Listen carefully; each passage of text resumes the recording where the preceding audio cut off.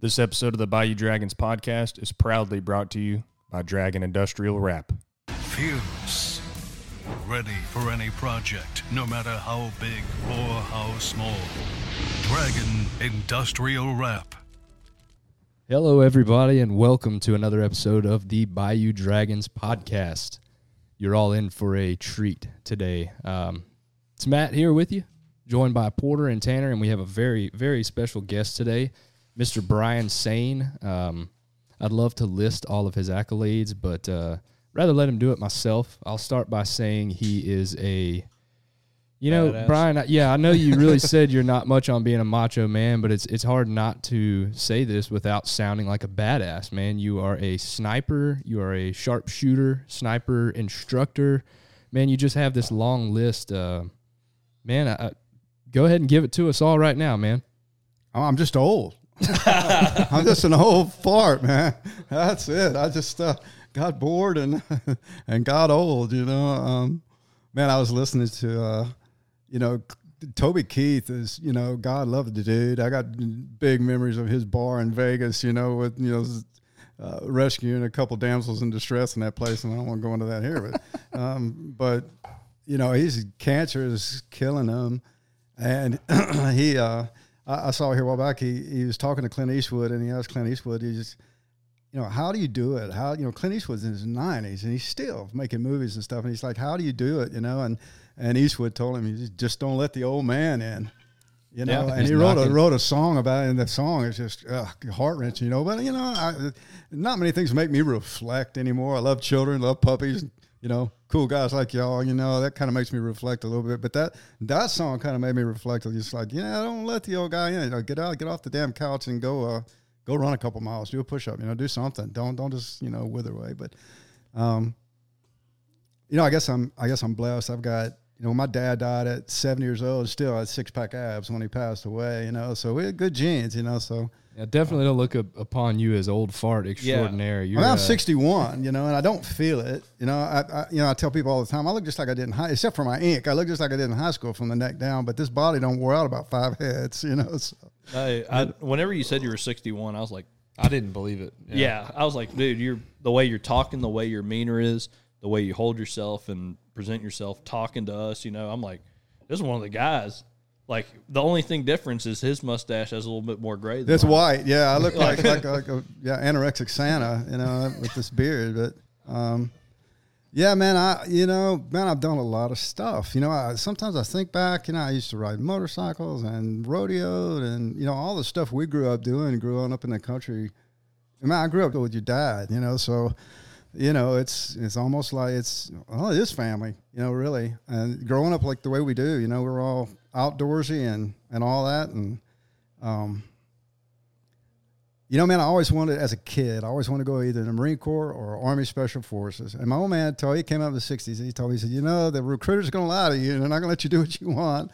And I'm like, no, so I did pretty good on the ASVAB, and I went down, and sure enough, I was going to try to get in on a Ranger contract and go Special Forces, and the guy lied to me. There was some stuff he told me that wasn't right, and he kind of shied away from. So I wound up going into law enforcement. And but before that, man, I raced motocross, I rodeoed, I shot competitively for years. I shot long distance handgun silhouette competitions, and did real well with that. Growing up like we do, we just shoot. That's what we do. Did you have because sniper, did you deer hunt growing up, like when you were a child? Yeah, a lot. A lot of the guys I grew up with were always had boats and nice shotguns and duck hunted. They lived the duck hunt. Some of you guys know them. I mean, they're y'all and the older guys, my age, they did the same thing y'all did. They either were into duck blind with duck hunting every single day after school. Everybody had a shotgun or a rifle in their gun rack,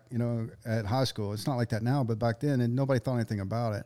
Or they deer hunted big time out in West Texas. Yeah. I didn't have that kind of money. I mean, we just my family didn't have the money to have a deer lease and all that. My dad worked in a refinery, so I lived in the woods with a .22 rifle. And I mean, I got tired of shooting squirrels with a shotgun because I didn't want to chomp down them BBs, with my fillings on my teeth. So I was shooting squirrels in the head with a .22. And I mean, I limit out every time I go. But that just carried over You know, You kind of figured out you were good at it. Well, I mean, I didn't miss a lot of squirrels, you know. So you know, I mean, it just it's kind of a natural progression, I guess. You know, I love shooting competitively and got into that. And then when since the military thing wasn't going to work for me, and I got in law enforcement, you know, it was just a natural thing to go to law enforcement, and then a natural thing to gravitate to the SWAT team, and then a natural thing to gravitate to the sniper team above and beyond that. I never spent a single day as an entry or a react or perimeter guy on a SWAT team. I was sniper from day one, and wound up being sniper team leader, and I've been doing that. I became a peace officer in '89, and I went to my first sniper school in 1991. So, I mean, where were you at in 1991? I was still like just a seaman. Yeah, so, I was swimming. Yeah, I wasn't even, yeah. Now, y'all were swimming? Hell, Matt was still just a twinkle in his dad's eye. So I've been sniper qualified since '91 and teaching ever since. So it's just, you know, I mean, I'm not, you know, it's just what I do, you know. Yeah.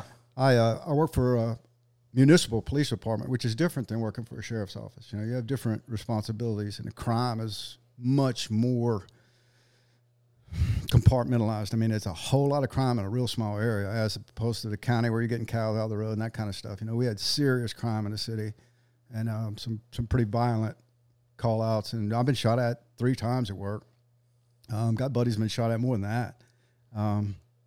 Fortunately, those dudes, most of those dudes can't shoot, so for crap, you know. So wound up on a good end of that, but saw a lot, did a lot, and I did 20 years at a municipal police department, and just due to my background, I got hired away, and I went to work for Black Hills Ammo. I was chief of operations of Black Hills Ammunition out in South Dakota for about right at 3 years, and wound up going through a divorce, you know, one of those deals. Oh, yeah. Moving home, and went back to law enforcement. So I've been at it ever since. So probably all told, I got 33 years in law enforcement, and then that 2.5-year break with Black Hills, but I'm rambling. So You're Yeah, good. you on about that, man? You were, I mean, law enforcement's the backbone of your career. Is that if you go back and do it again? Man, yeah. I mean, I like helping people, man. I was always that guy. I like to help other people, you know. And it's law enforcement's different now than when I started. The country's different. People are different. It's just a different dynamic. The whole country's in a different place, you know. And it's really weird. We used to have a lot of fun in law enforcement, and we were putting bad guys away. I mean, we were putting serious bad dudes in prison left and right. Now it's harder to do the job. I'd probably do it again. You know, I might make some. I'd have probably been a pretty good Texas Ranger, but they don't really like cops like me no more. Yeah. So Well, you've been in the game for a minute. yeah, long time. You know, seen, and I've seen a lot. You know, and sometimes you don't think about it until, you know, you're laying there at night, and you look at that ceiling fan go on, and you're just like, good Lord, you start to remember some of that stuff that, you know, people you knew and stuff you've experienced, and, you know, the sheer amount of tragedy and trauma that a cop sees nowadays, and especially over a 33-year career. You know, a lot of guys don't handle it very well, but good Lord's always looked after me and always will, so I just keep on rolling with the flow, you know. Yeah, it takes a special kind of person to do that job, and, you know, you got to put your faith in the right place, and like you said, good Lord's looking after you, man. That, to me, is, you know, as just a guy, just a little old country boy, you know, I'm an operator, man. I could never relate, you know, and I have the utmost respect for everybody putting themselves in that career path, and, you know, in that situation to have to deal with those things so that we don't have to. You know, man, but it's not, I mean, it's not just cops. You know, you look at those military guys, some of those guys got 10, 12, 15 tours of duty overseas. Just amazing human beings, you know. Firefighters, EMTs, you know, those people see the same stuff we see. Nurses, I love nurses. And I've watched nurses perform miracles in ERs before. You know, I was in the ER one time, and this guy coded, and this nurse jumped up on the gurney and just cussing the dude like a sailor, you know, and literally beat this guy back to life. You know, his heart stopped, and she was just pounding on his chest, and I'm like, oh my God, you know, I mean, it was unbelievable. She saved the dude's life, you know, and she's like, you son of a bitch, you better breathe, you know, and she's beating on this guy. Come on. Boom, boom, boom. Here comes his heart. She's like, oh, yes, ma'am, I guess I better get on it because, you know, you're going to beat me to death. She scared his ass back to life. So, I mean, it was freaking awesome, you know, and, but you see that kind of stuff all the time. And you don't really think about it because it happens daily, you know, and then when you look back, it's like, man, that chick was cool as hell. Yeah. Man, what's her number? Yeah. I'd be kind of scared of that. Yeah, you can't do that anymore, especially with a uniform on. They will crucify you. Yeah. So let's just kind of backtrack. Let's kind of go through the history because we've been talking for hours with you before this, and we try to save a little meat for the podcast. We try to save some meat for the podcast. Oh no, we can rehash it. I don't care. Oh, definitely. It just I'm not gonna lie, and this is gonna be online. It's my jaw has been just like open because dude, you're just a cool son bitch. I'm telling you that straight up. Oh, so it's normal for you. You've been doing it for a long time, but what we do, it's nothing to you. When we hear the shit, we're over here don't even know how to respond. You know? Yeah, we're turning valves. We're just moving oil. I mean, man, that's honorable. Yeah, guys like my dad worked in the plant forever. You know, people look down on construction hands and plant operators. Those people built this country. Oh yeah, you know, all those rich. You know, like the guy singing about the rich men from Richmond or whatever. You know, that dude. I mean, he's spot on. I mean, those people didn't build this country. You know, you guys built this country. You know, plan out. You know, so and I appreciate the compliment, but you know, that's the path I chose, and it's all the people I hang around do that. I mean, it's like you guys do what you do. I mean, y'all. It's going to look like if y'all get me out in the marsh with a shotgun, it's going to look like the skies over Germany in World War II because I'm going to be blasting away. Y'all going to be like blowing me out of the water with a shotgun. But, you know, you guys do what you do, and I can't do what you do, you know, and I don't do what you do. Everybody has a niche, and that's kind of how did you know at a young age? Like you said at the beginning of this podcast, you knew at a young age you wanted to be in law enforcement or military. I had an uncle that was a cop. My dad, he wasn't really a biological uncle. He was my dad's best friend, but I called him uncle. He was that close. You know how that goes. So he was police, and I always looked up to him. And I thought, well, you know, if they're not going to let me do what I want to do in the military, and there's any chance they're going to make me a cook or something, I ain't doing it. And I probably should have went ahead. You know, I am the classic. I almost joined. Military guys hate dudes that almost joined. They didn't do it. My son's a soldier, Army, infantry, got, you know, enlisted to be at the Tomb of the Unknowns. And typical, my kid, he told him, I mean, that's a very high honor to get chosen for that. And he said, with all due respect, I didn't join the Army to guard a grave. And okay, they sent him straight to Afghanistan you know, on a 240 machine gun. So, but he was a top 240 gunner in all Army Europe. So, I mean, you know, you know, he gets it natural. But, I always liked helping people. I always wanted to serve the country, and I'm patriotic beyond. I mean, I got America tattooed on that arm, you know, in the same font the Declaration's written in. So, I mean, 9/11 hit me hard. I'm having a hard time watching Israel right now, you know, because those poor people. 9/11 was I stayed glued to the TV for a month and didn't say a word. I was so pissed off. Still pissed. Yeah. Anyway, blah blah blah. So been that way since I was a kid. Just proud of the country, and people bled and died for this thing, so we can sit here and shoot the bull, and we just ate a big steak and drank a couple cold beers in Texas. Oh, man, if I died right now, I'm happy. Yeah, how you don't get no better than this? You know, literally. Texas is a cult. You know what I mean? Yeah, it just is. You know, people are like, well, that's a big deal with Texas. Like, man, if you got to say that, then you don't get it. You know, anyway. No, and a lot of people take it for granted, and I know I do sometimes, and I try not to. Like what we've been doing for the last few hours. It's just there's a lot of countries and a lot of people out there that cannot do that. No, never not at be all. able to. Man, I think it's hard not to when you're not in it. You don't see it. I think a perfect example is like I hired in a job a couple of years ago, man, and this place was night and day difference. Where I came from prior to that, man, I'm walking through oil and gas and slop and all kinds of bullshit every day.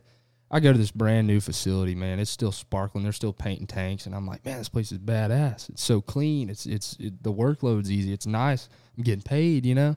I go in and meet the guys, and they're like, man, this place sucks. Like, where the hell did you come from? Where did you work before this? And the dude was like, oh, I worked at Dairy Queen. I'm like, yeah, you don't know shit because you haven't seen shit. So it puts it into perspective, you know, when you've seen, you've seen the difficulties, the atrocities, the things that that happen, you know, behind closed doors. Maybe that they're ugly. You know, you don't see that every day. It's hard to, you know, to not be kind of complacent in how good we have it. You know, and I didn't mention it. I'm a journeyman lineman too. I did line work for 8 years before I got in law enforcement. So I mean, my mom was brilliant. She was like, look, learn a trade, learn how to do something with your hands, and then go do what you want. And some of the best advice I ever got. You know, that little 5-foot Irish woman was, you know, she was brilliant. And I did line work for 9 years, and I'm a journeyman lineman. I can, with IBW, I can go back, you know, pay a month's dues, and I'm back on my tools if I want to be.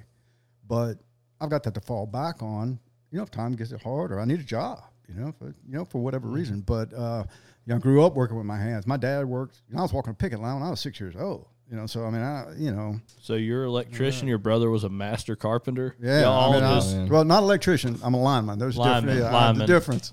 So I know when I took my when I got out of line work and had to take my psych test for law enforcement. There, the shrink asked me. He goes, well, you were doing line work, and now you want to be a cop. He said, have you got a death wish? I'm like, no. He said, well, okay, you're crazy enough. So signed off on it, So it was, life's great, man. I just, I've seen as much stuff as, parents died horribly, both of them, and just been through a lot, seen a lot. But you just, faith gets you through it. You just got to, you just got to believe in something bigger than yourself and go for it. Bad stuff happens to people every day, all of us, and you just can't let that drag you down in the gutter. You just got to, man. Sometimes it's hard, but you got to get up, put your boots on, and I used to ride bareback horses back in the day, and everybody's like, man, you need to slow down a little bit. You spur yourself right off the damn horse, and I'm like, I may go down, but I'm going down spurting. I'm not going to hit the dirt because I just, got up there.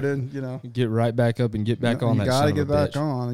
It's just, you have to limp out. You don't show the pain in the arena. When you limp out, you might want to die. but while you're there, you're there to take care of business. So anyway, but I'm rambling again. So no, that's what. But man, I've had an amazing life. I've got amazing friends. And like you guys. And like I said, your dad's one of the best guys. Your dad's one of the best guys I ever met.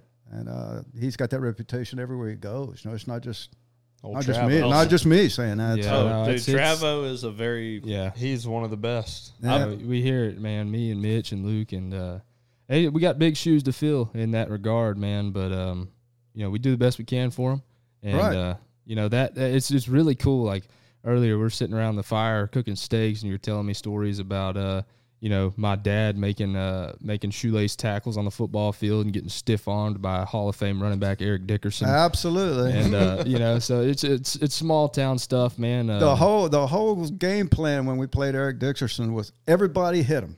That was it. That was the whole game plan for the whole game. If you can put a hit on Eric Dickerson, probably did not go. But they couldn't catch him. The game script on that was Dickerson's out for the first half. They didn't think they'd need him. They're going to roll through Hampshire, and then Hampshire puts up a good fight. Right. Dickerson comes out. He's on he had a little problem with his knee. Well, in the second half, they said, we're going to need you. He came out in the second half and had over 300 yards rushing just in the second half.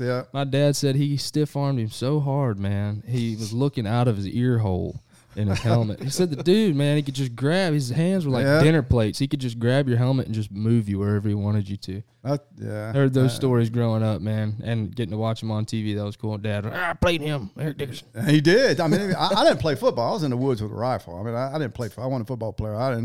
I was built for riding bareback horses and but anyway, your dad was great. But growing up in the country, man, that's.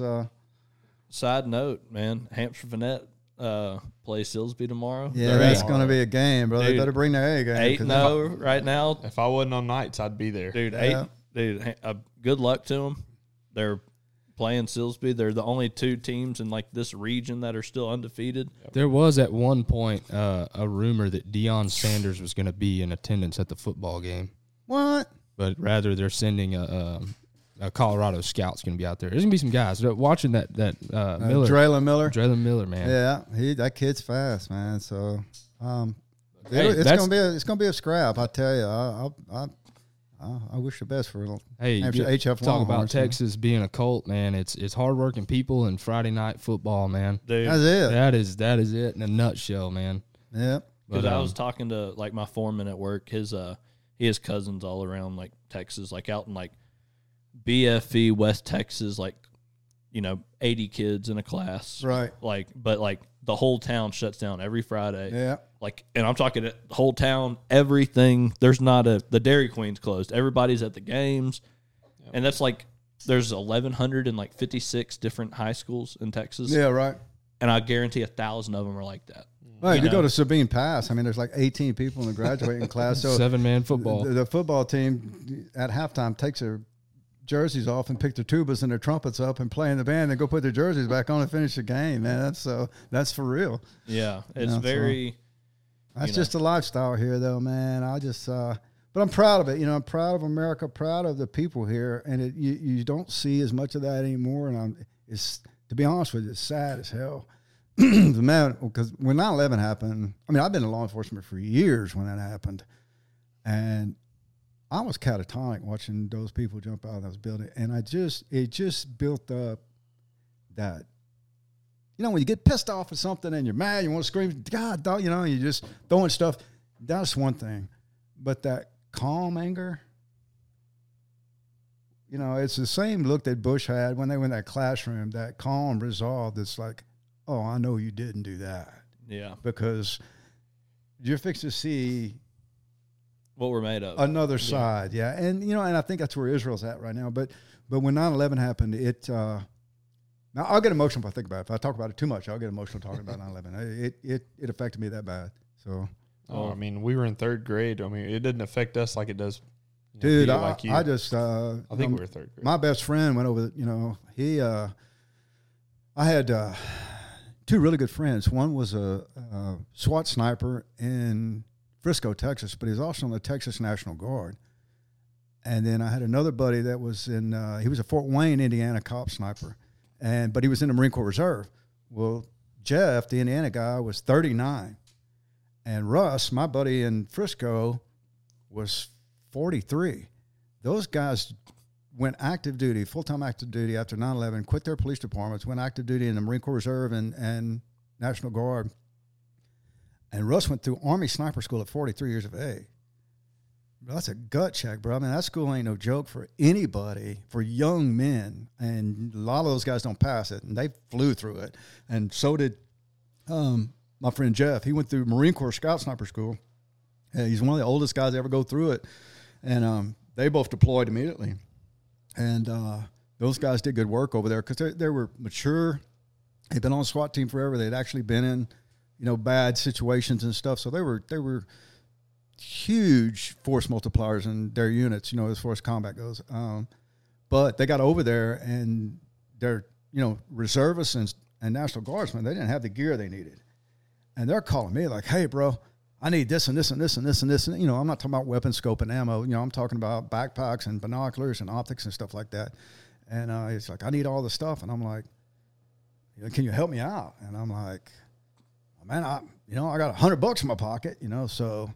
Man, I just put on and I'm rambling. Do you want me to go here? Or yeah, go ahead. Yeah, so just go. So, man, I just had two dudes that were buddies, and they needed help. And they were fighting, and I was at home, felt like I was doing nothing. Still doing the law enforcement thing, but just felt like I wasn't contributing. So I'm a detective at work, so that's what I do. I normally have, nice pants, shirt, and tie, the whole bit on, the detective clothes. But I put on a uniform and started raising money locally in my, in Port Arthur, Texas. And it wasn't long. I mean, that was right after 9/11. People were throwing money at me. When I told them what I was doing, I'm in uniform, whatever, and bosses signed off on it. I wasn't doing anything wrong or taking the money or anything like that. And it wasn't long, man. I had everything they needed bought, sent to them. But I had money left over. Well, it wasn't my money. That was the community's money. And I'm the police. I ain't taking the community's money without, so I'm like, well, what am I going to do with this money?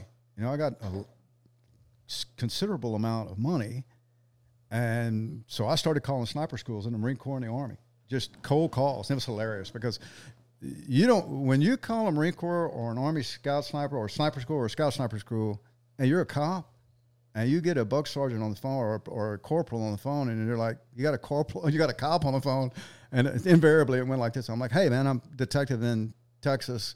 Is your gunny sergeant around or your master sergeant around? Yes, sir. Stand by one.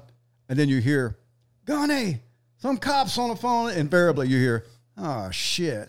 Because they just knew they were out on leave and screwed up or something, And then I get on the phone with these guys. I'm like, hey, look, man, I got a surplus of money. Do you have students that need gear that are deploying? And they're like, absolutely. We got guys that are dying for it. So that was in 2002. So I kind of took it on myself to raise as much money as I could for as long as I could and help every single American on a scope gun that was shooting those stinking bastards that attacked our country. And just made it a personal mission. And moved my cars out of the garage. I pretty much was running a gear shop out of my own garage. If I wasn't, and I'm not trying to play the martyr here, but it's the truth. If I wasn't at work or asleep, I was taping boxes in the garage for 2 years.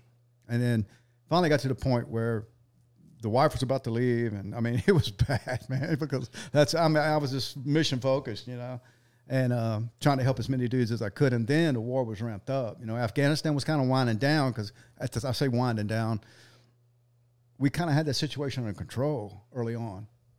Bin Laden was on the run. He was already through Tora Bora and had probably headed to Pakistan, and we had that situation under control. But Iraq kicked off, and then it was game on. So I wound up having to get some help. So long story short, we adopted our buddies, and somebody started calling it Adopt a Sniper, the little program. And I hated it because you're going to have them fools that get on your podcast and start talking trash and talking shit about something they don't know anything about, or just saying ugly stuff just to say it because they can. We had a lot of that.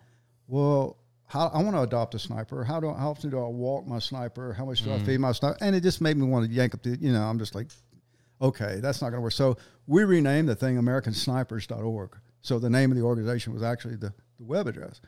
So that was in 2003, 20 years ago. Now we're, I think we probably raised, I don't know, somewhere around $3 million, supported over 1,300 different sniper units in Afghanistan and Iraq and other places that, Horn of Africa, other places that Americans are doing that work, and just buying gear that they're, that their units either can't or won't buy them. And people are like, they get pissed off. They're like, why in the military? That's where our tax dollars going. Well, Biden gave a shit ton of it away to the Taliban, so they gave away, that dude gave away more stuff than we could raise in 20 lifetimes. But that notwithstanding, a lot of people just don't get it. The snipers are actually a very, very small portion of a bigger cog in the wheel. And sometimes their bosses have extra money for them, and sometimes they don't, and we right now, we are almost exclusively supporting U.S. Army Special Forces in their mission. And used to, Navy guys and Special Forces guys never asked us for nothing. They didn't have to because they had what's called an impact card. So they had a credit card. If they needed something that wasn't on their MTO, which is their military table of equipment, if it wasn't on there, they just go buy it. If they wanted KUIU gear or better cold weather gear than the Army issued, or they wanted whatever, they just went and bought it. They did away with all that. So they've cut Obama did it, Biden did it. They cut the military down to nothing. And those guys have a hard time getting the stuff they need. So, they're like, hey, man, look, our units bought us this, and this, but we would be so much more lethal if we had this and this. Well, we buy the this and this and, shoot it straight to them with our contacts. So, anyway, we've been doing it a long time, we've helped a lot of dudes. And as far as I know, we're the only there's some great nonprofits out there. They're buying houses for these guys that have been blowing up IEDs, taking guys on hunts. You guys, I'm sure you guys see a lot of that. They're taking veterans on, guided hunts and stuff, hunts of a lifetime or whatever. We don't really do that. We're killing the enemy by proxy. And as far as I know, we're the only nonprofit that does that by buying mission essential gear that those guys need to kill bad guys. Before we get into that, I just kind of still just picking at you while you're, in your younger ages. How did you know? Like, I know you squirrel hunt and stuff like that, and you graduated high school. Did you go to college or anything? Nope. So you just kind of learned a trade. You became a lineman. Yeah.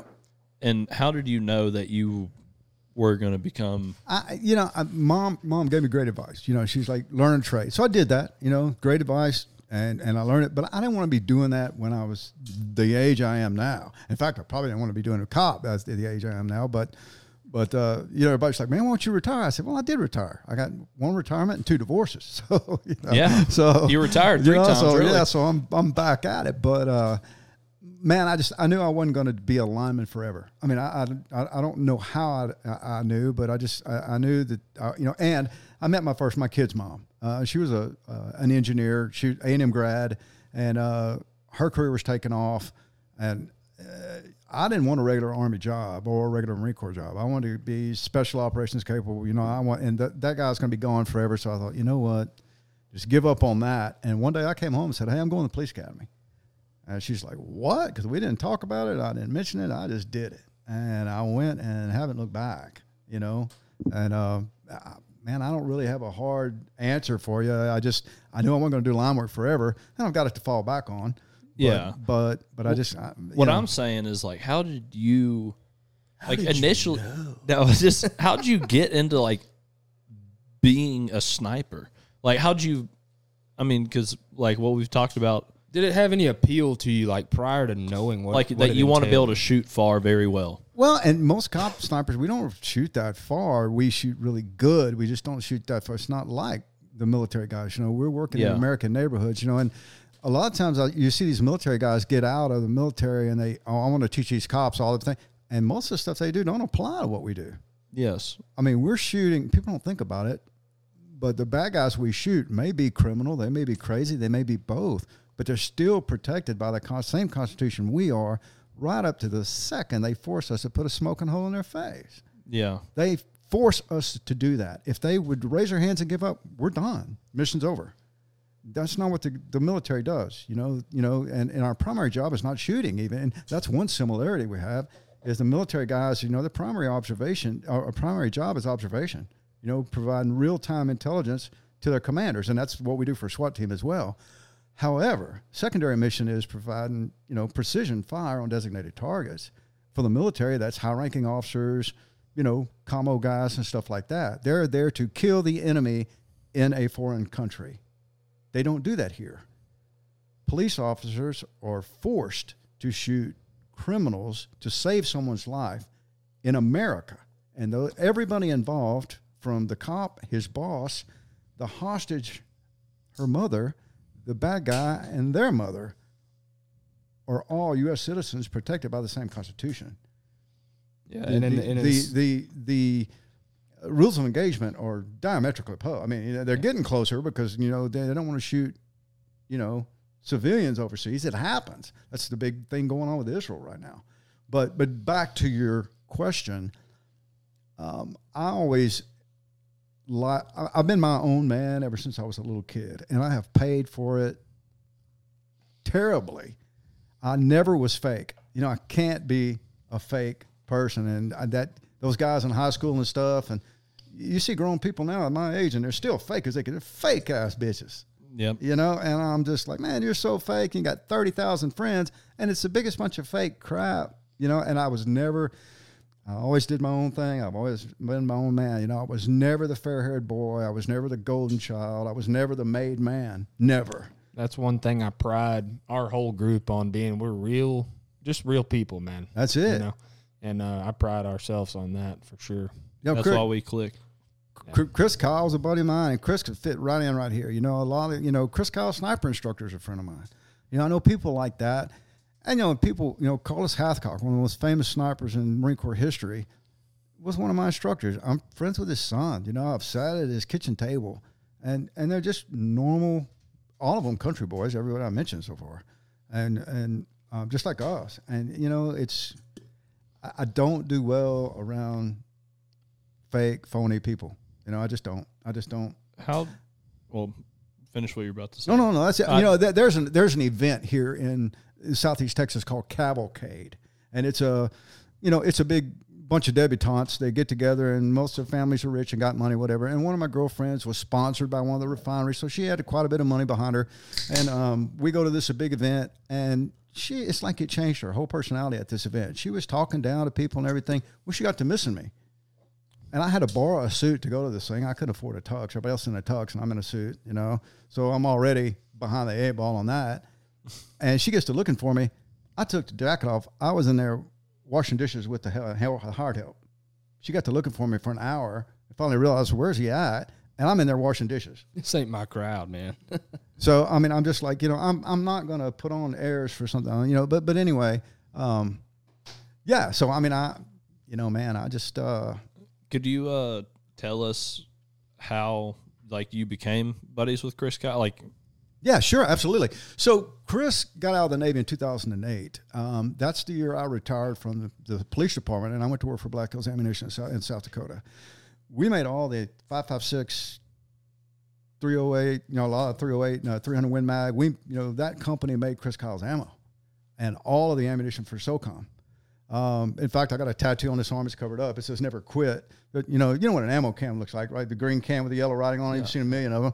Well, there's a big stencil machine that makes those, that lays those stencils out. The government, that has to be laid out in a certain way, and the letters have to be a certain size, and blah blah blah. And we had a big stencil machine that's got a big dial that laid those things out. Well, I typed "Never Quit" in the stencil machine and made a tattoo that says "Never Quit" on my left arm off of the stencil machine that stenciled the ammo cans that killed Bin Laden, the Maersk, Alabama pirates. I could go on and on and on and on about, because we made all of 5.56 for SOCOM. So when Chris got out of the Navy in 2008, I was working for Black Hills. I was going to a lot of the sniper conferences and stuff because of my background and stuff, and I was working for the ammo company, and we just got to be friends right off the bat, right? You know, he started his own training company. He was going to hire me to help teach along with other guys. There's a lot of, you know, other guys like me that were going to go to work for him. Some of them did.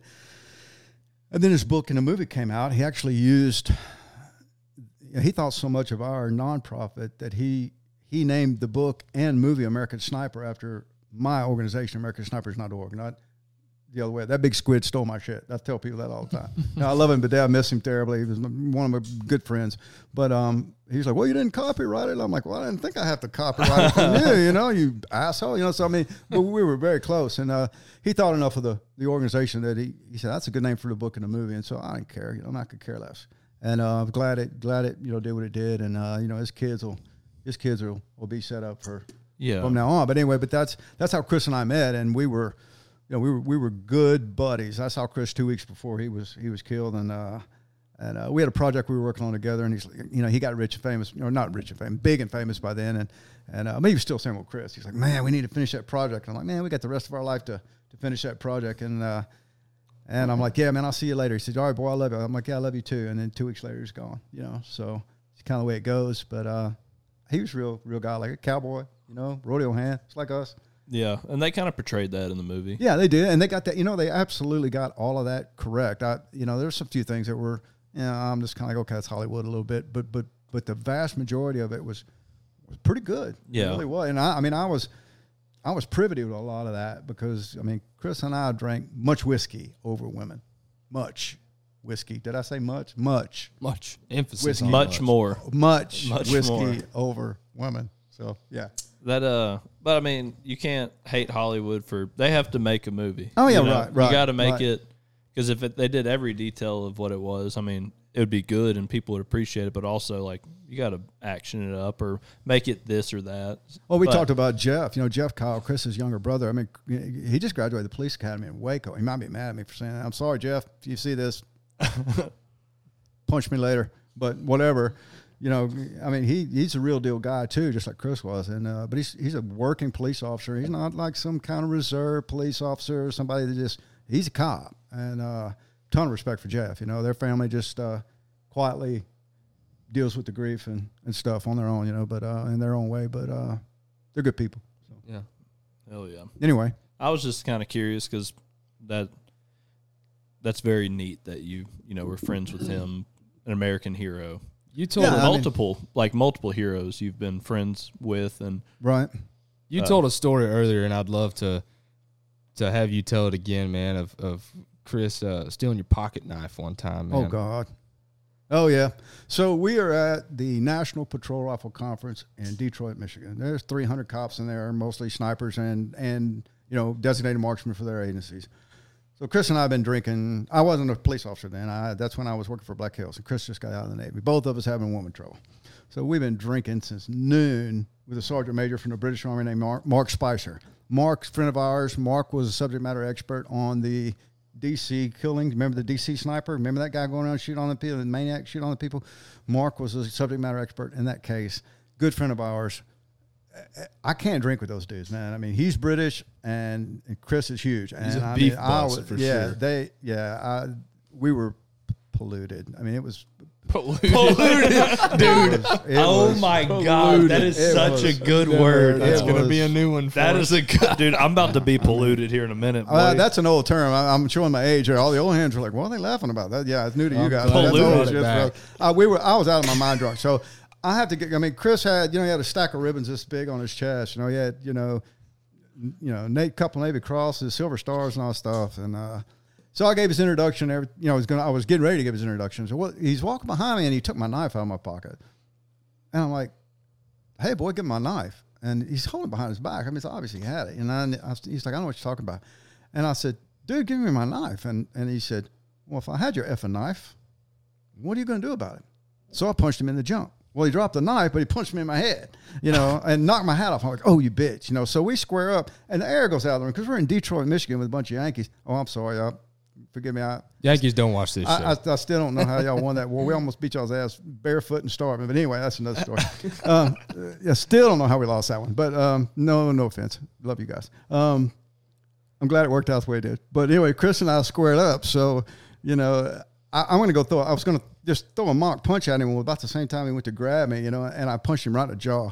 Then he got pissed. And he wanted to kill me, but he couldn't because he loves me. So he just picked me up and shook the change out of my pockets, I got a picture with my big googie on my head where Chris punched me in my head. I wouldn't take. Somebody started snapping pictures after that, but they thought we were really crazy Texans fixing to go start fighting right here in the conference. And it was just doing what we do. Yeah, that's just being clowns. We're just goofing around, goofing off. And I wouldn't. I think nothing about it then. I wouldn't take $1 million for that experience because that was my friend. Yeah. So yeah. Anyway. That was hilarious. Can I drink beer? Can I drink a beer on here? Or no, is that like not? Can I not do that? This is the most raw and unfiltered podcast. You showed this. You were scrolling through some pictures earlier, and he just, for the viewers, to put this into context, while I want to hear the story again, he was just showing pictures, and there was just a picture of Brian, and he was, I think, up at the podium, and he had a big old knot on his head. Yeah, Chris. That was Chris punched me in the forehead with that big old frogman ring. And that Trident ring. Navy SEAL Trident ring. He used to wear a big old solid gold, 24 karat gold. Looked like somebody got in a kiosk at the mall. Bow, man. I'm like, oh, you fucker. Yeah. Ain't nobody gonna do that. And go, we both grew up in a beer joint, me and him both. So I mean, it just, I have a couple questions I wanted to ask. So, for a lot of our viewers and a lot of people that, are just normal people, civilians, I guess, they think of snipers. Most people probably think of military snipers, right? Foreign, right? All that stuff, military. So there's a lot of need for snipers here in America, right? So can you talk about maybe some? Yeah, law enforcement is a totally different job. It's just a different job that we do. And, people think that it's a big long range thing and all that, like the military guys. That's not really what happens in law enforcement in America. In the last 40 years, there's probably been, a lot of the 3-letter agencies don't give us their data, but there's another organization called the American Sniper Association, totally different than the charity. That organization documents and retains the data on every sniper shooting in the U.S. that they can find out about. A lot of agencies don't want to talk about it, like New York, L.A. A lot of those agencies don't want to give up their sniper data. A lot of the 3-letter agencies don't want to either, but most other agencies will. So we've got quite a few of the over 540 documented shots in law enforcement where some cop, sniper somewhere, saved a hostage's life. And that's a different job than what the military does. Now, there's hostage rescue in the military with, the SEAL guys and the Green Beret Special Forces guys and other people that do special jobs that I don't talk about because officially they don't exist. And out of respect for them, I don't even acknowledge their existence. They may acknowledge it themselves, but that ain't for me to do. So those guys do hostage rescue. probably fixing to be doing a bunch of it in Israel. And they know who they are. Most people know who they are. That's good enough. But here in States, and before 9/11, nobody shot more people than the cops. You know, police officers are having to save people's lives because you got people on drugs, you got maniacs taking people hostages across the street. But most of the time, you're dealing with people in the trailer park, you're dealing with people at the mall, you're dealing with people house to house. And it's not the long distance Hollywood type thing, or not even that, the military stuff. You hit it on the head. You know, they automatically think, oh, he's a sniper, it's military stuff.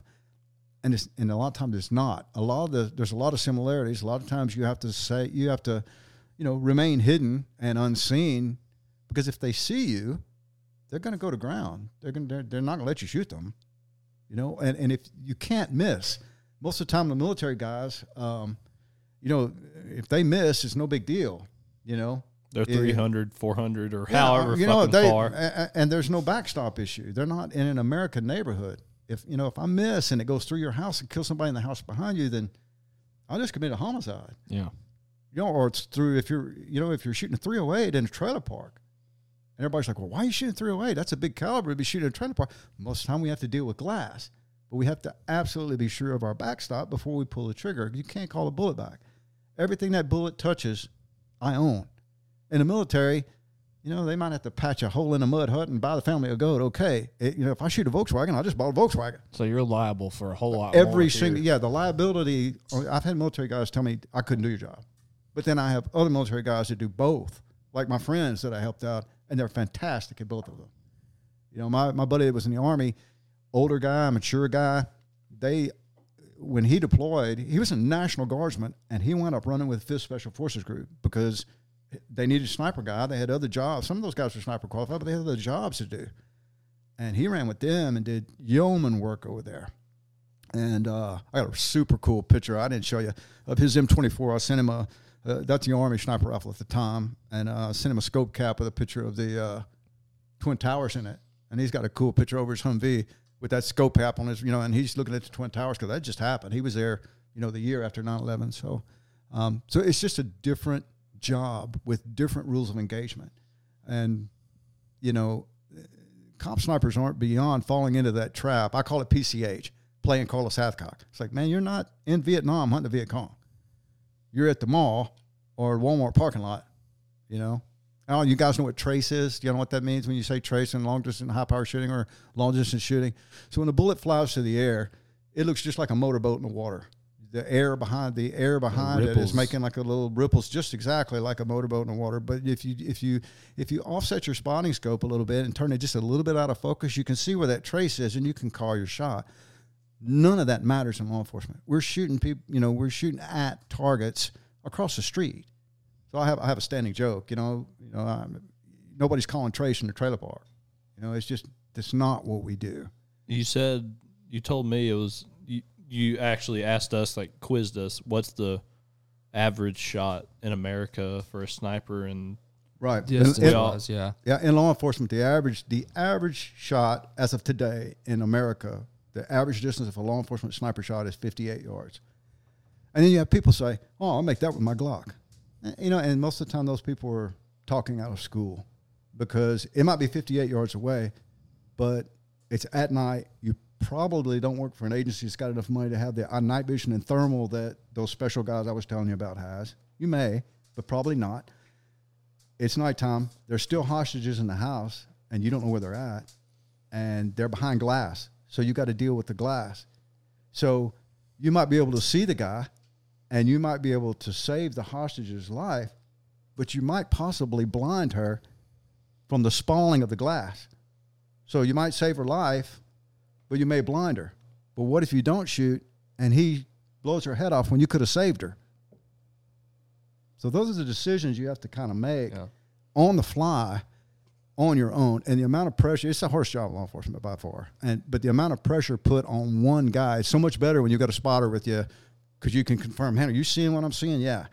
What are we going to do? And then it's so much easier to divide that decision making. But when you're by yourself, and you've been laying there for 8 hours and you're on piss because as sure as you try to take a leak, that's when a guy's going to walk out with a hostage. You just let it go. People they have no clue.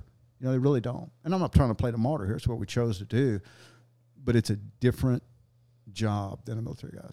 So my old man used to say, I hate when you ask a guy what time it is and he tries to tell you how to build a damn watch. You know, so it's a long answer to your short question. But anyway, I don't know. Is that That's no, that's depth. Yeah, so depth. There was depth to it's that a totally answer. different. It's a totally different job than what the military does. The only thing we got in common is, you know, some of the gear and, you know, we're providing real-time intelligence to our commanders and providing precision fire on designated targets. I'll give you a great example. In 2000, I went to a sniper conference. I was debriefing a horrible call-out where I watched a guy shoot a baby one night. Sitting at my table was a sniper team leader for for Secret Service, and there were 2 5th Special Forces guys there. This is 2000, right before 9/11 happened.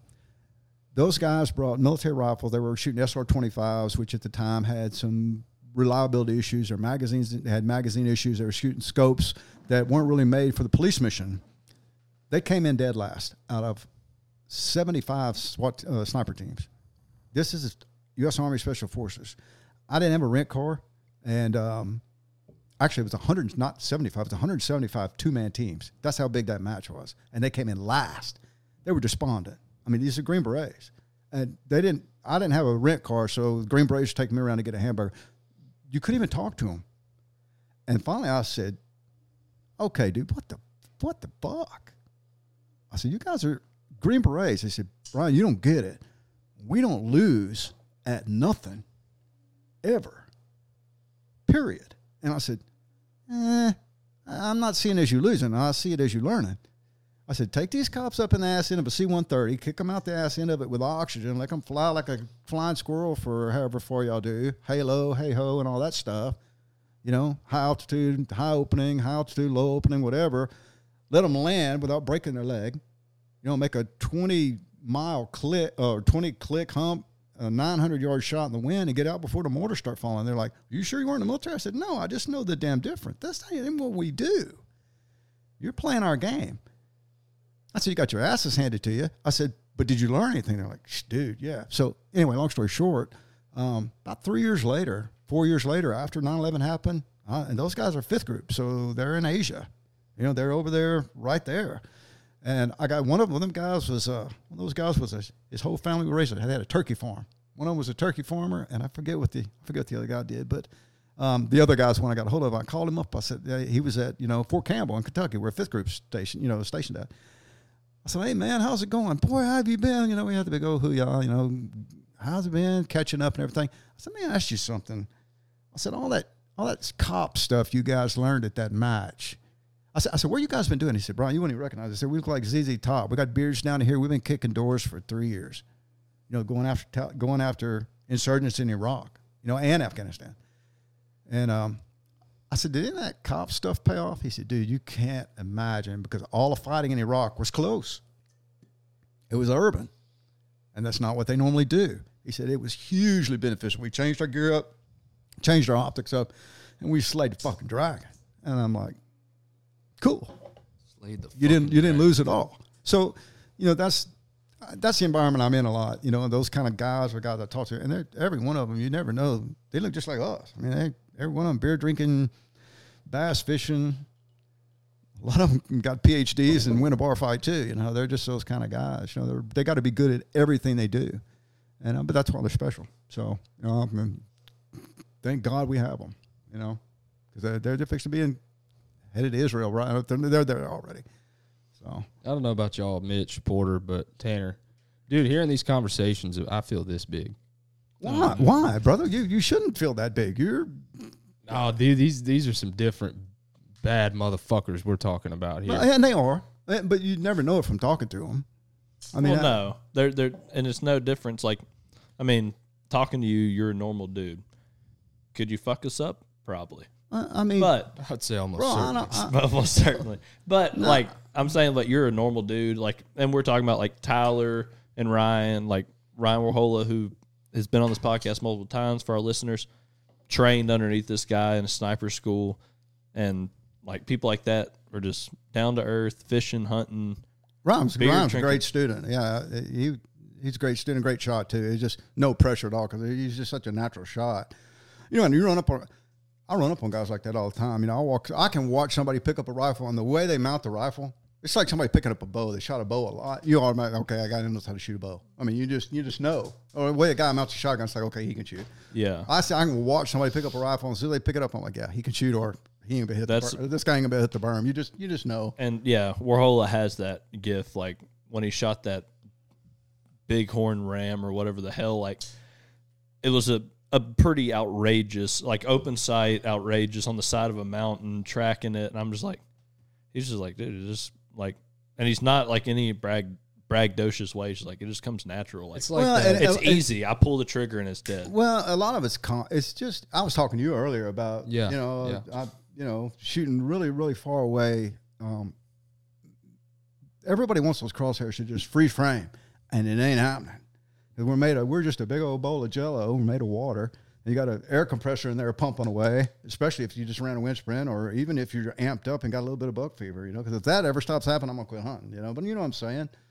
But we're on a big old sphere that's spinning around. The wind's blowing. In South Dakota, you know, I did all the ammo testing for Black Hills.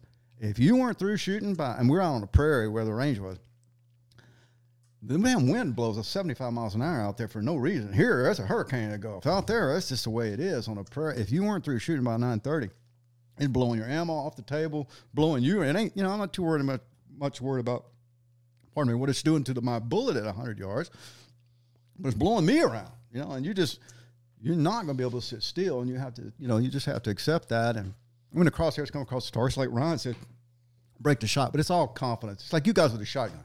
You know, throwing something in the air and you guys hitting it, there's nothing for y'all. For me, I'm like, okay, I'm fixing to embarrass my ass here. But well, just like y'all always show me up big time, all of y'all. All four of you guys out shotgun me all day. Yeah, and the way you talk about that versus the way I talk about like shooting shots like with a rifle, you know, I've been doing this. We've been doing this. You know, this is what we grew up doing with shooting shotguns, shooting birds and fowl and all that stuff. And so that's like our bread and butter, you know, and that repetition has bred confidence in all of us. We've been out there and done it 1,000 times over, you know, so we're confident in doing that. But like, you take us out of our element, and there's a whole like it's an intimidation factor in not knowing and not being confident in your abilities to do that without that repetition, you know. So that was just kind of what I meant when we talked about that. No, earlier, I get it, bro. But I mean, can you drive a Formula One Le Mans car? I can't either. I can't either. I mean, you know, and you know. Let me rephrase. Let's put it. Let me rephrase. I haven't tried. Let's put it this way. How much time?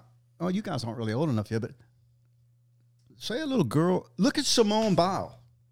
Or I mean, I don't know, and I haven't talked about this, but I fence. You know, I'm also a fencer. I love fencing. So you could shoot 700 yards and stab it with a knife. I mean, I love fencing. It's like because it's like chess at Mach 2. Can you play chess? I'm better at fencing. I'm pretty good at chess. Yeah, I like the athleticism, and you know. So anyway, my fencing gym is the Olympic fencing U.S. Epee Olympic fencing gym in Houston. So there's 4 Olympians that train at that gym, and every single person in that gym is a Olympic fencer, a veteran champion fencer, a collegiate champion fencer, a high school champion fencer, or a junior champion fencer. And then here come I with, you know, jiu-jitsu guy walks in with the tattoos and shit, and all these kids are doctors' kids and lawyers' kids and stuff like that. You said jiu-jitsu kid? So you're I'm the jiu-jitsu guy. Ain't none of them people that are doing jiu-jitsu. They're fencing. You know, I got jiu-jitsu on it, you know, so I walk in looking like this. You don't see tattoos in the fencing gym, dude. Them are all rich people, you know. So I walk in, 60 years old, say, I want to do this. Show me how to do it. And they're like, oh, okay. So, you know, so anyway, I'm fencing this 15-year-old kid, and it's like he's got 6 touches on me before I even know, you know, with his epee. And I got all the gear on and everything, and I want to go just bum rush a little fucker and cut his head off my pocket knife. You know, I mean, I'm just, you know, fuck, you know, here it comes. You know, I'm coming out with that, you know, from nowhere, you know. Like, so anyway, but I'm like, shit. So finally I got pissed off a little bit, and I actually got a couple of touches on him, you know, and I high-five the kid. I mean, the kid's one of the top fencers in the United States at 15 in his league. And he said, sir, we've been watching you.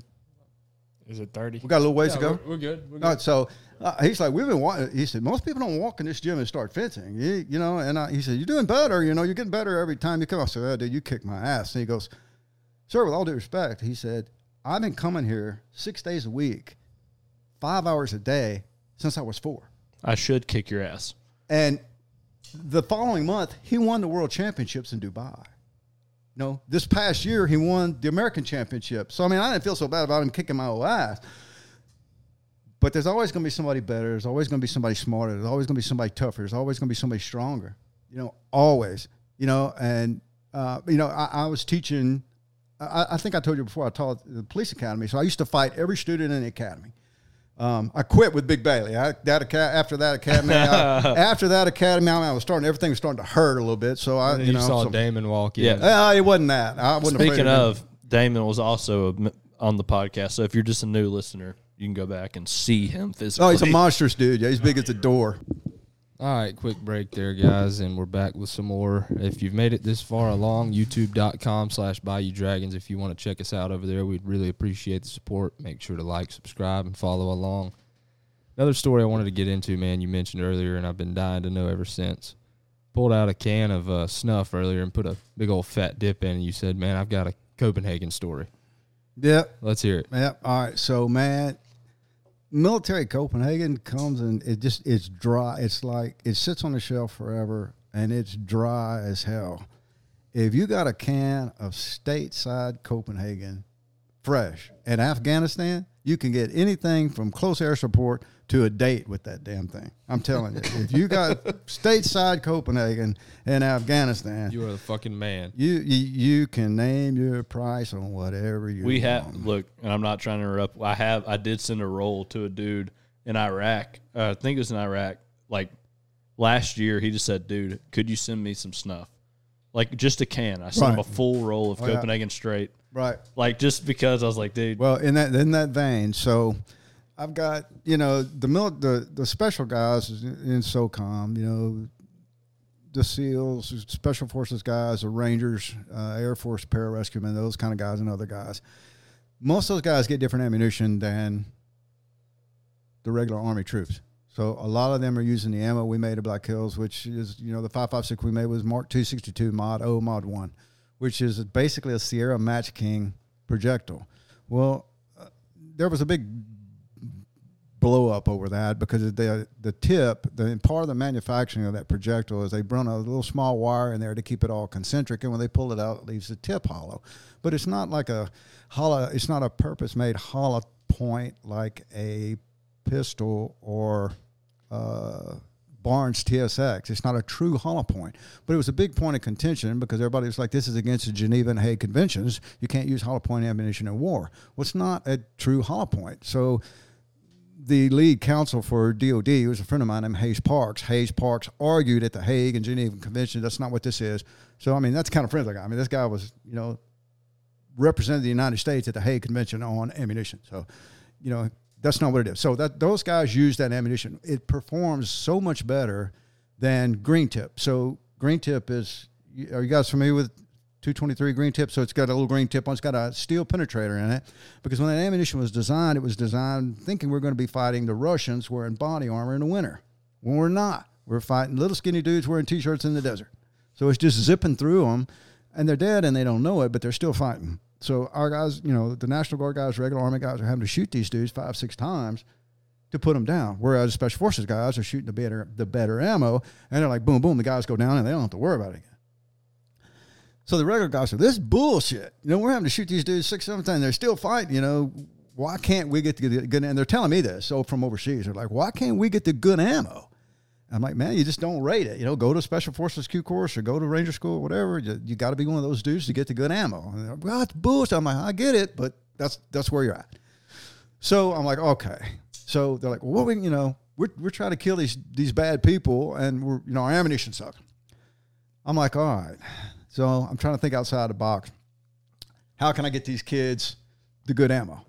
So I'm like, look, you got any of the special guys anywhere around, the Air Force PJs, SEALs, Rangers, Green Berets, any of those kind of people around. They're like, yeah, they're on the other side of the base, or we can get on a helicopter there, the next base over, FOB, or wherever. They're close.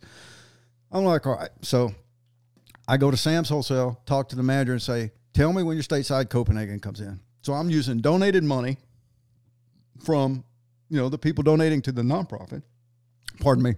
And I'd walk in and buy $1,000 worth of stateside Copenhagen the day it came in. fresh rolls off, and I would send them a case and I'm like, take what you want for your guys, get on that bird and fly over this SF base or this wherever. I know they got the good ammo because that's what they do. So those guys go over there and swap fresh Copenhagen out for good ammo and slay the dragon. So I just try to teach them how to kind of work the system, and they're just like, holy fuck. I'm like, there you go. And so right back to America. That's the way we, you just got to teach them how to work the system. And, that's just one story of many. So that's very cool. 'Cause there's something that, as like fishermen, and if you've been to Venice, Louisiana, there's a deal where you bring beer, and you can bring the cheapest beer, but if you bring beer, go offshore, and you set them up on the bow of your boat, and go up to those shrimp boats, and they'll be like the Filipinos or Vietnamese. Working. Right. You'll have like 4 or 5 beers set up there. Dude, they're giving you all their bycatch. Oh yeah, right. They're giving you their small their small shrimp. They're giving you sacks of shit for beer. Yeah, like the same deal. It's like, I need this to catch snapper and tuna. Just swap it out. We traded Dr. Peppers for a 60-pound tuna one time. Yeah, we did. We did. Like, dude, they threw it off a freaking. They tied a rope to it. The Vietnamese family lived next to me, and I used to, Papa San didn't do shit. Mama San cut the grass. She did everything. When he wasn't shrimping, he didn't do nothing but sit around drinking and smoking. That's all he did. So it wasn't no big deal for me to cut my grass. I just keep on cutting an edge right around her yard. And Mama San would come. It was just like the nungs on Gran Torino with Clint Eastwood. She would come over with a tray of shrimp and flounder and just fresh caught, Yeah. And so it's pretty cool. Dude, trade is always awesome. That story, Matthew, I'm literally just had that picture. That was so good. They're like, y'all, like, we're like, hey, like, they're catching fish, we're catching fish, but they're on a rig. Yeah, right. So 80 foot above us. We had a contact on this boat reach out, and we're marlin fishing. He said, I spotted some marlin off the boat. Y'all come catch them. There's 3 of them. And he's out there every day. He's watching these fish. He's like, I know this one's coming up over here to feed, this one and this one. Yeah. And so he's like, y'all come catch them. He's like, y'all got any Dr. Pepper? And we were like, we had so much shit on this boat. We were like, hell yeah. He's like, all right, bring me some Dr. Pepper. Be my payment. That's awesome. We go out there at night. We back down on this drill ship, and the dude throws a bucket on a rope overboard. We grab it with the gaff. We fill it full of Dr. Pepper. Ropes it up, gets up there. Hey, man, y'all want some tuna? Hell yeah. This son of a bitch then pulled out a 60-pound yellowfin that he just caught fresh and ties a rope to its tail. It All right, here it comes. Whoosh. Boom. It smacks the water, man. We back down over it, get the gaff, pull that son of a bitch in there. It was crazy, man. That's awesome, I man. had to show it to you. Dude, that's not even close to equal trade. No, but to them, you think about them, dude. That's Think about the circumstances, dude. This guy was tuna fishing every night. Yeah. Every night. Like he's out there just tearing them up day in and day out on homemade broomstick jigs. He would take that shit. Probably didn't have a fucking push broom or a mop left without a fucking, just the heads are laying around everywhere. He's cutting them up, wrapping them in foil and putting zip ties on to make them look like flying fish. And he is ripping the tuna every single cast. That's crazy, man. What's funny is, like, right after, like, so we were just making trades. Like, he threw us one of those baits. We threw him Dr. Peppers. He threw us a fucking tuna. Ryan just off the rip. I'm talking like off the rip, 2 or 3 cast in, catch like an 80-pound fucking yellowfin on a broomstick. That's broomstick. And I'm like, he would just bore out the center of them, run his line through there, put a hook on the other end. They were tearing it up. That's crazy. Dude, yeah, they're $100 topwater offshore. Yeah, and he fucking owns Snapper Slapper. I mean, they got baits galore. Well, I know, it's but a little bit different deal. It is different. That broomstick, though, to fucking whip out a broomstick. Yeah, shout out to Night Flight if he listens to this podcast. Yeah, Night Flight. That dude there is catching tuna on broomsticks. Tuna on a broomstick. Yeah. Like 80 foot above. That was hilarious, dude. I'll never forget that in my life, the way that dude was just, hey, man, y'all want a tuna? Just a big yellow freaking frayed rope, and here, over the side comes a 60-pounder, slaps the water. That's awesome. You out of your mind? That was crazy. Yes. But that's hilarious, that Copenhagen story, man. You got to tell the PlayStation. Oh, yeah. Man, we kind of, and I'll get back to it in just a second, but, not to get all preachy and stuff, man, but God has always taken care of me. Yeah, I'm a horrible sinner. Horrible. Good Lord. I just hope they let me in just so I'll mop the floor. Whatever. I got a ton of stuff I got to answer for.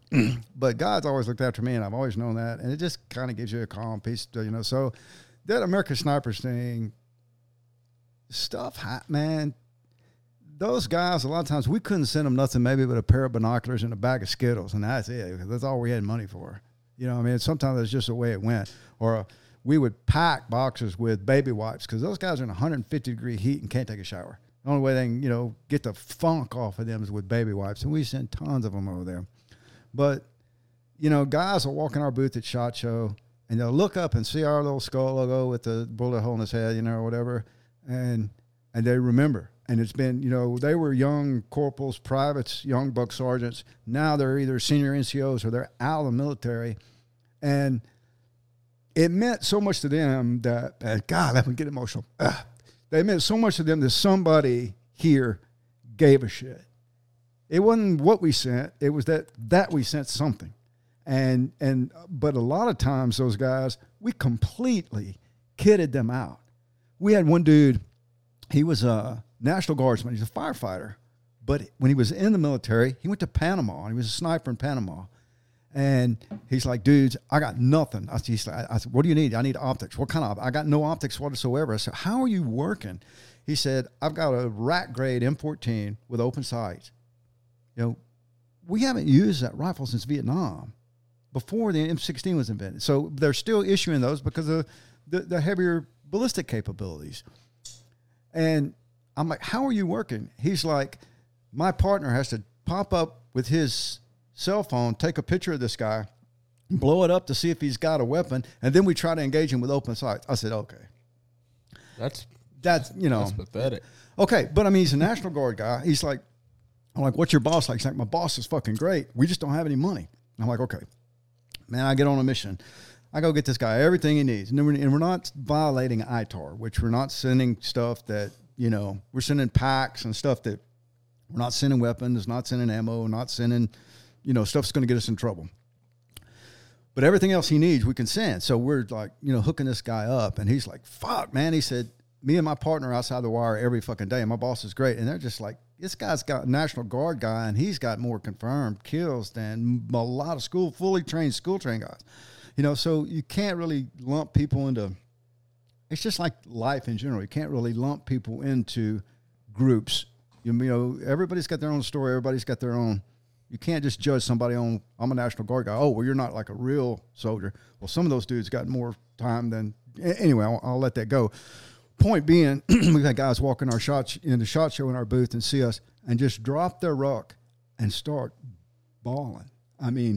It's happened so much now. We know what it is when we see it. At first, we're like, holy shit, what's going on? And guys just come up and hug us. They're like, hey, man, the stuff you guys sent me, I had a 1-year-old kid that I'd never seen. I would have never seen him without the stuff you guys sent me. That shit saved my life. The equipment you sent me saved my life. Numerous, and it happens a lot. We hear this story over and over and over and over again, and that's why we keep doing it. But one story, there's a Marine. He's a buddy of mine now. Actually lives close to here. I didn't know he did, but he does. And his wife called me out of the blue, and she goes, hey, Lance, they hit an IED, and it blew his iPro off. It blew his Oakley's off. Have you got a connection with Oakley? And I'd been talking to her for a while and getting him some stuff. And I'm like, yeah, I got an Oakley connection. I'll get him some new iPro. And she started laughing. She said, I got to get him a new Sony PlayStation. And I said, what are you talking about? She goes, well, he took our daughter's PlayStation over to Iraq to play video game. He took all our video games and PlayStation over there when he ain't fucking killing bad guys. He's playing Sony on his PlayStation, and I'm not, that's you guys there, not mine. I don't even know, I had 22 rifles my PlayStation. So anyway, I'm like, let me get it. Let me buy him one. And she goes, no, that ain't what you guys do. And I'll find him one, blah, blah, blah. I'm like, oh no. I said, I'm going to get him fucking play. No, and we went, and I'm not one to be denied. I'm going to stick to my guns, Well, she's like, okay. Well, that was the year that the new Xbox came out, whatever. It was the newest thing. Couldn't find one. So here I am. It's getting close to Christmas time. and I'm big talker Betty Crocker, and no, I'm getting desperate. I mean, I'm going to go hire a burglar to steal one of them some bitches, because I mean, I'm not going to let her down after putting on that big mouth of mine, running my head. So she calls me up and she goes, "Hey," I said, "Hey, girl." She goes, "What's up with the PlayStation?" I said, "Girl, I can't find one." I said, "I've looked in the pawn shop. I can't find one anywhere. Can't order one. Can't find one." She goes, "Yeah, I have the same problem." She said, "I'm just busting your ass." I said, "Look, don't worry about it. Something happened. It always does." She goes, "Oh, I ain't worried about it. Whatever." The next day, I'm sitting there. Phone rings. "Hello?" I said, "Hello." It's, I was at work, and doing a cop thing. And she's like, this lady's like, "Are you the guy that helps the snipers?" I said, "Yes, ma'am, one of them." And she goes, "Well, my son was coming home from Iraq through Germany. He got killed. He was my only son. He got killed in a car crash on the Autobahn." And I said, "Oh, man, I'm sorry." I'm just like my heart broken up for her, and she's crying and stuff. And she's like, "Look, I've got all of his things." She said, "I've got all these scary looking knives and, his brand new BDU clothes and all this stuff, his equipment. His dad and I divorced when he was young, and he was my only kid. And I don't have a need for all that stuff. And I don't want to really look at all that stuff. Can you use it?" And the vast majority of the stuff we needed, And I said, "Yes, ma'am, sure." So we exchanged addresses and everything. And we said our goodbyes and everything. I started to hang up. She's still talking. I said, "Ma'am, you still there?" And she goes, "Yeah." She goes, This may not mean nothing to you, but you don't need a brand new Sony PlayStation, do you?" Wow. True story. On my parents' ashes. Well, not only did he have a PlayStation, he had every game ever invented for the damn thing. He had a brand new Xbox. He had a brand new GameCube. Is that what? And he had like all of the GameCube was probably like the newest thing. But he had all of that because he was the only child, and apparently they covered the kid up with good. I don't know what his military specialty was or nothing, but it didn't matter. And so I wound up. Now he got the PlayStation and all the games, and then I sent that other stuff to other units all throughout the damn theater because he had a ton of stuff. But stuff like that happens all the time. We had a Marine call me one time. He's like, "Hey, man, we need knives over here." I'm like, "What kind of knife?" He's like, "Any kind of knife. You can't just go to Walmart or Academy and buy a knife over here. We break our pocket knives trying to open stuff and whatever." I'm like, "Man, I can send you one I got in my pocket, but that's all I got, 3 days later, some guy called me from Georgia. He's like, "Hey, man, I got a gun shop down here, and we ain't going to make it. We're going bankrupt. We're going to close the son of a bitch. But, man, I got 12 K-bars. You want them?" It just keeps happening over and over. And every time I think we're out of money or whatever, God shows up. Comes back around. Just like Lieutenant Dan, God shows up. Forrest Gump. I mean, because I don't know how many times we've been down to, "Hey, we're going to have to close the doors on this because we just don't have money. And we're not rich people or nothing. And people aren't donating or whatever." And some oil executive from Shell will call me and go, "Hey, man, you guys still running that thing?" I'm like, "Yeah." Well, I'm pro-military. I'm Republican, and I work for Shell Oil, and I need the write-off. If we're legitimate 501c3, he'll cut us a check for $10,000. And this one guy did it 6 years running. On December the 31st at 8 o'clock at night, cut us a check for $10,000. It just keeps it going, it just keeps so on and on and on. I could sit there all night talking about stories like that, where it just keeps, but that's a God thing, and it just doing the right thing for the right reasons. And a lot of people ask us, "How much money are you guys getting out of this?" And not one penny. We don't have all of our overhead costs are donated. Like our IT work, all our computer stuff's donated by patriotic Americans. The closest thing we'll come to taking a penny is wearing one of our own ball caps to advertise, and that's why everybody likes us because they know we're not stealing. We're a true nonprofit, and if they want to see where their money goes, all they got to do is go online and look. Yeah. So you can't toss around like nonprofit in the way you used to be able to. Like Rolex is a nonprofit. Yeah, right. Yeah, the fact that it is a true to the word nonprofit. Right. Yeah. And I made a lot of people like, "Man, why don't you quit your job and do that full time? You could raise a ton more money." And it's absolutely the truth. But it's a bad optic. And I've already made the commitment that nobody draws a salary. Nobody will ever draw a salary. And I'm not going to go back on my word. So even though I could raise more money if I did that, God's got this. You also, though, I've literally met you today. You seem like a person that also likes to help people face to face. That's why you're in that field of work that you're doing. Yeah, 100%. Like, yeah. you're just a helpful person. You want to help people. You've said you wanted to do it since you were a child, and now you're doing it. Yeah, and that's on an international level there. Yeah. But it's not just me, dude. There's like 40 people involved in that thing now. And well, I'm just saying, like, but like I feel like you probably couldn't quit what you're doing. I mean, you're 61. Yeah. Right now, I'll be doing it for a while. You've been doing it. You're in law enforcement, right? And that's what your living is made off of, right? And then helping everybody else. I'm good. No, thank you, brother. No, I'm good. No, I'm Gucci, bro. No, man, it just those little things like, you know, like say when those guys walk in your booth and just start crying. These dudes, I'm talking about dudes with extremely high numbers that have never been heard of in war in the modern era. And when I say numbers, I'm talking about engagements, you know, and those guys just, you know, walk up and hug you and start crying. I mean, it's pretty cool. You know, I mean, it's that's very cool. But, that's very cool. And it's some of the best Americans that this country's ever produced, you know. And then you watch the news and stuff, and it's just like, you know, can't watch too much of that. So no, dude, I try to keep myself just enough in it to know what's happening. Right. But I don't, dude. It's just it's honestly, I feel like it's bad for your health. Yeah, right. Like you start stressing about it, or you get mad about one side doing this or this side doing that, or whatever the fuck. This is like, bro. No, I got you. I'm with you on that. It's a bad climate. You know, you have to do more now to get all the information. It's just tough.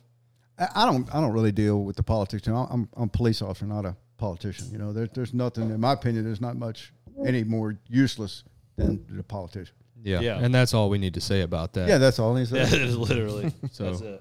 Yeah, I mentioned being fake, and there's nothing fake about me. But. Nope, not for us on the Bayou Dragons podcast. No. But we talked earlier, man, about your career, the progress you made, and then, you know, the step you took out of law enforcement and then back into law enforcement. Like, what do you have for the future? What do you have planned? Do you have, you know, do you have any goals set for, you know, what's next, or are you just kind of rolling with the flow? Well, man, to be honest with you, I was kind of rolling with the flow. I've got a pretty good job where I'm at. I like it. You know, good pay, decent benefits, that kind of thing. I've gotten numerous job offers from different entities, and a lot of that stuff is shiny and pretty, and it seems really cool, but I've been there too, and sometimes the grass ain't always greener.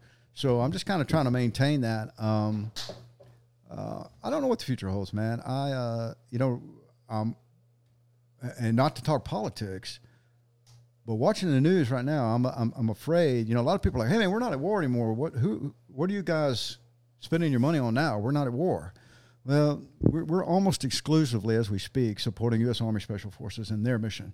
And those guys are, you know, those guys' mission is they call them Special Forces for a reason. Most of the time, those guys are spending far more amount of time training indigenous troops to be self-sufficient rather than, you know, the high speed, blah, blah. They know how to do all that stuff, but their main job is to teach other people how to do that stuff.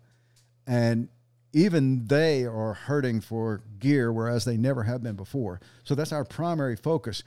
But I just have a feeling, and I had this conversation with the money guy, one of the guys that handles most of the money with the organization, everything in the IRS stuff and all the tax stuff. I said, hey, man, unless somebody really needs something bad, let's try to build our coffers up a little bit, because I got a feeling we're fixing to have some guys that need us, you know, and some stuff building up. And you know, that's really where my focus is at currently, you know. And there ain't no shortage of stupid people, bro. I tell people, in a Judeo-Christian belief system, which most of us are, again, not to get preachy, and I tell people this all the time, especially in the police academy when I was teaching, of the first 4 people on this earth, 2 of them were involved in a domestic violence homicide. Cain and Abel. You know, and it ain't much change. It ain't going to change till Jesus comes back. So I'll have a job until, you know, there is no shortage of stupid people. So you don't want to quit working. You don't want to quit doing what you're doing now. You know, man, to be honest with you, I'm getting tired of looking at wounded, dead human beings. 35 years is enough. But I don't know what I'm going to do. You know, what else am I going to do? That's what I do. So, you want to be a Bayou Dragon? Yeah, I mean, I will take you, bro. Bro, I mean, I don't even know. You can be the first Bayou Dragon on a full payroll. I mean, I'm willing to go with that. Yeah, Shit, throw man. you on a podcast. We'll, just being in front of people all the time, teaching. I ran the academy for years, and teaching sniper schools and stuff. Being in front of a mic or a camera doesn't bother me at all. It's just kind of a. I was going to say that, and we talked about it before, but like you're very well spoken in a mic, and you said you've been on Fox News, you've been on big. I've been on the national news once, Vegas for about 3 or 4 years running. You can find it if you go looking for it. Fox in Vegas had us out there, talking about American snipers. Back when it was people still cared about the war, But again, just being in front of people talking is not hard. It's not hard for me because I do it a lot. There's a lot better things. If you can teach cops, if you can teach cops, you can teach anybody because them guys think they know it all anyway. So you know how cops are, but anyway. Yeah, I mean, so there's a lot better things to be scared of than talking in front of people. Yeah, a lot of people can't do that. It's just not. It's not for them. But that's a dumb thing to me. I don't know, and maybe it's just we're exposed to that a little bit more. But yeah, people always tell me it's just maybe it just seems silly at this point. Everybody deals with their own insecurities and stuff, but like you think about it, you really put it into perspective. Like there's so much more that's out there to be worried about than just talking in front of people. Right. And most people are like real big on social media nowadays. They're posting their photos every day, or they're doing from behind the screen. They're not. Yeah, I guess so. Yeah, I don't have. You mentioned the word insecurities. I just don't have many of those. I guess I've got a couple, and I'm not going to talk about what they are because I don't want to give anybody ammunition against me. But I'll tell you guys one-on-one what they are because it's probably the same ones you have. Well, I don't know what to say that hasn't already been said, man. It's been a wonderful episode. Brian, thank you so much, man, for taking the time to come out, man. I heard you heard about the show through the grapevine, and like you said, you've known us. I have a challenge coin that you issued to me 7 years ago after Hurricane Harvey. And I pulled that out and showed it to you earlier. I thought that was cool, man. As soon as I heard you were coming, I grabbed that thing out of my truck and put it in my pocket. But that was cool, man. We really appreciate having you on, man. And you're just as many interesting people as we have on this show. You have got some stories, man. We could sit here for 20 hours and not fill all these stories. Yeah, honestly. I tell people, like leading into the show, I was really excited to get to sit down and talk with you and pick your brain because I haven't had that opportunity like in passing when we've spent time together and all that. And so it's been really fun, man. And I'm glad, we got the opportunity to have you on, brother. I mean, you guys are 29 years old. I'm going on almost 2.5 times that. So you guys will have your own stories to tell. I was talking about on the break. As you get older, your focus changes. On things. The things that really, really matter just really kind of. Man, it's almost like cranking your parallax knob on your scope, or your magnification up on your scope. You feel the view narrows, and you just really focus on the stuff that really matters. And it's kind of a weird reflective time because I don't feel old. I don't really act old. I don't really feel old, but I am old. Man, I'm dying to get on the bronc horse right now. I used to ride bareback horses back in the day, and I loved it. And everybody said, man, you got a ton of natural ability. You just need to get on more horses. But I started shooting competitively at the same time, And right now, I just absolutely chomping at the bit to get on a saddle bronc horse or a bareback horse. But it's just stupid. I was going to say, do you want to? Absolutely, I want to. I got a guy. No, dude, that's not a problem. Joel Piku. I know Joel very well. Joel will let you get on one real quick. I got one 200 yards that way that'll empty out your fucking pockets. Well, I get that. Just like Chris Kyle. He'll fucking shake the dimes out of your pockets, boy. And I miss it, bro. I mean, there ain't nothing like getting in a time with one of them big old horses. It's just, unless you've never done it, it's just... last one I got on, I had that bitch rode, and she fell on me, broke my ribs, and it kicked me in the face. But, I mean, you just got to be a different person. You know what that did, though?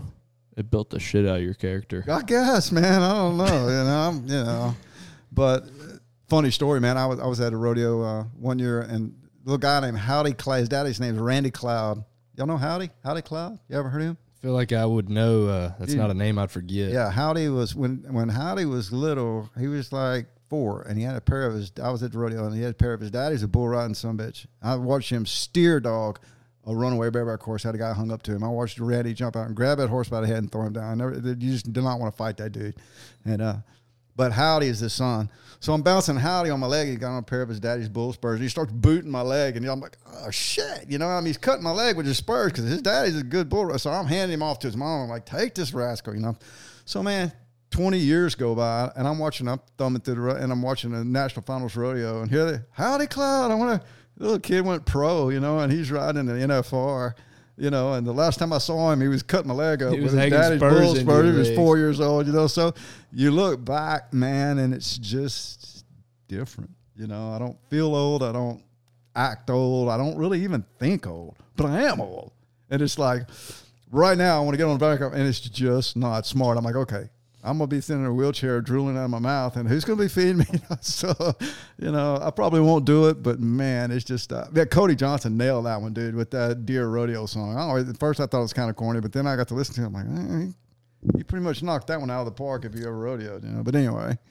Dude. So, well, I appreciate you guys having me on. I talked to Mitch about it. You know, I thought, man, those guys are me when I was that age, you know. I mean, you know, a little bit different, but kind of not, you know, modern day.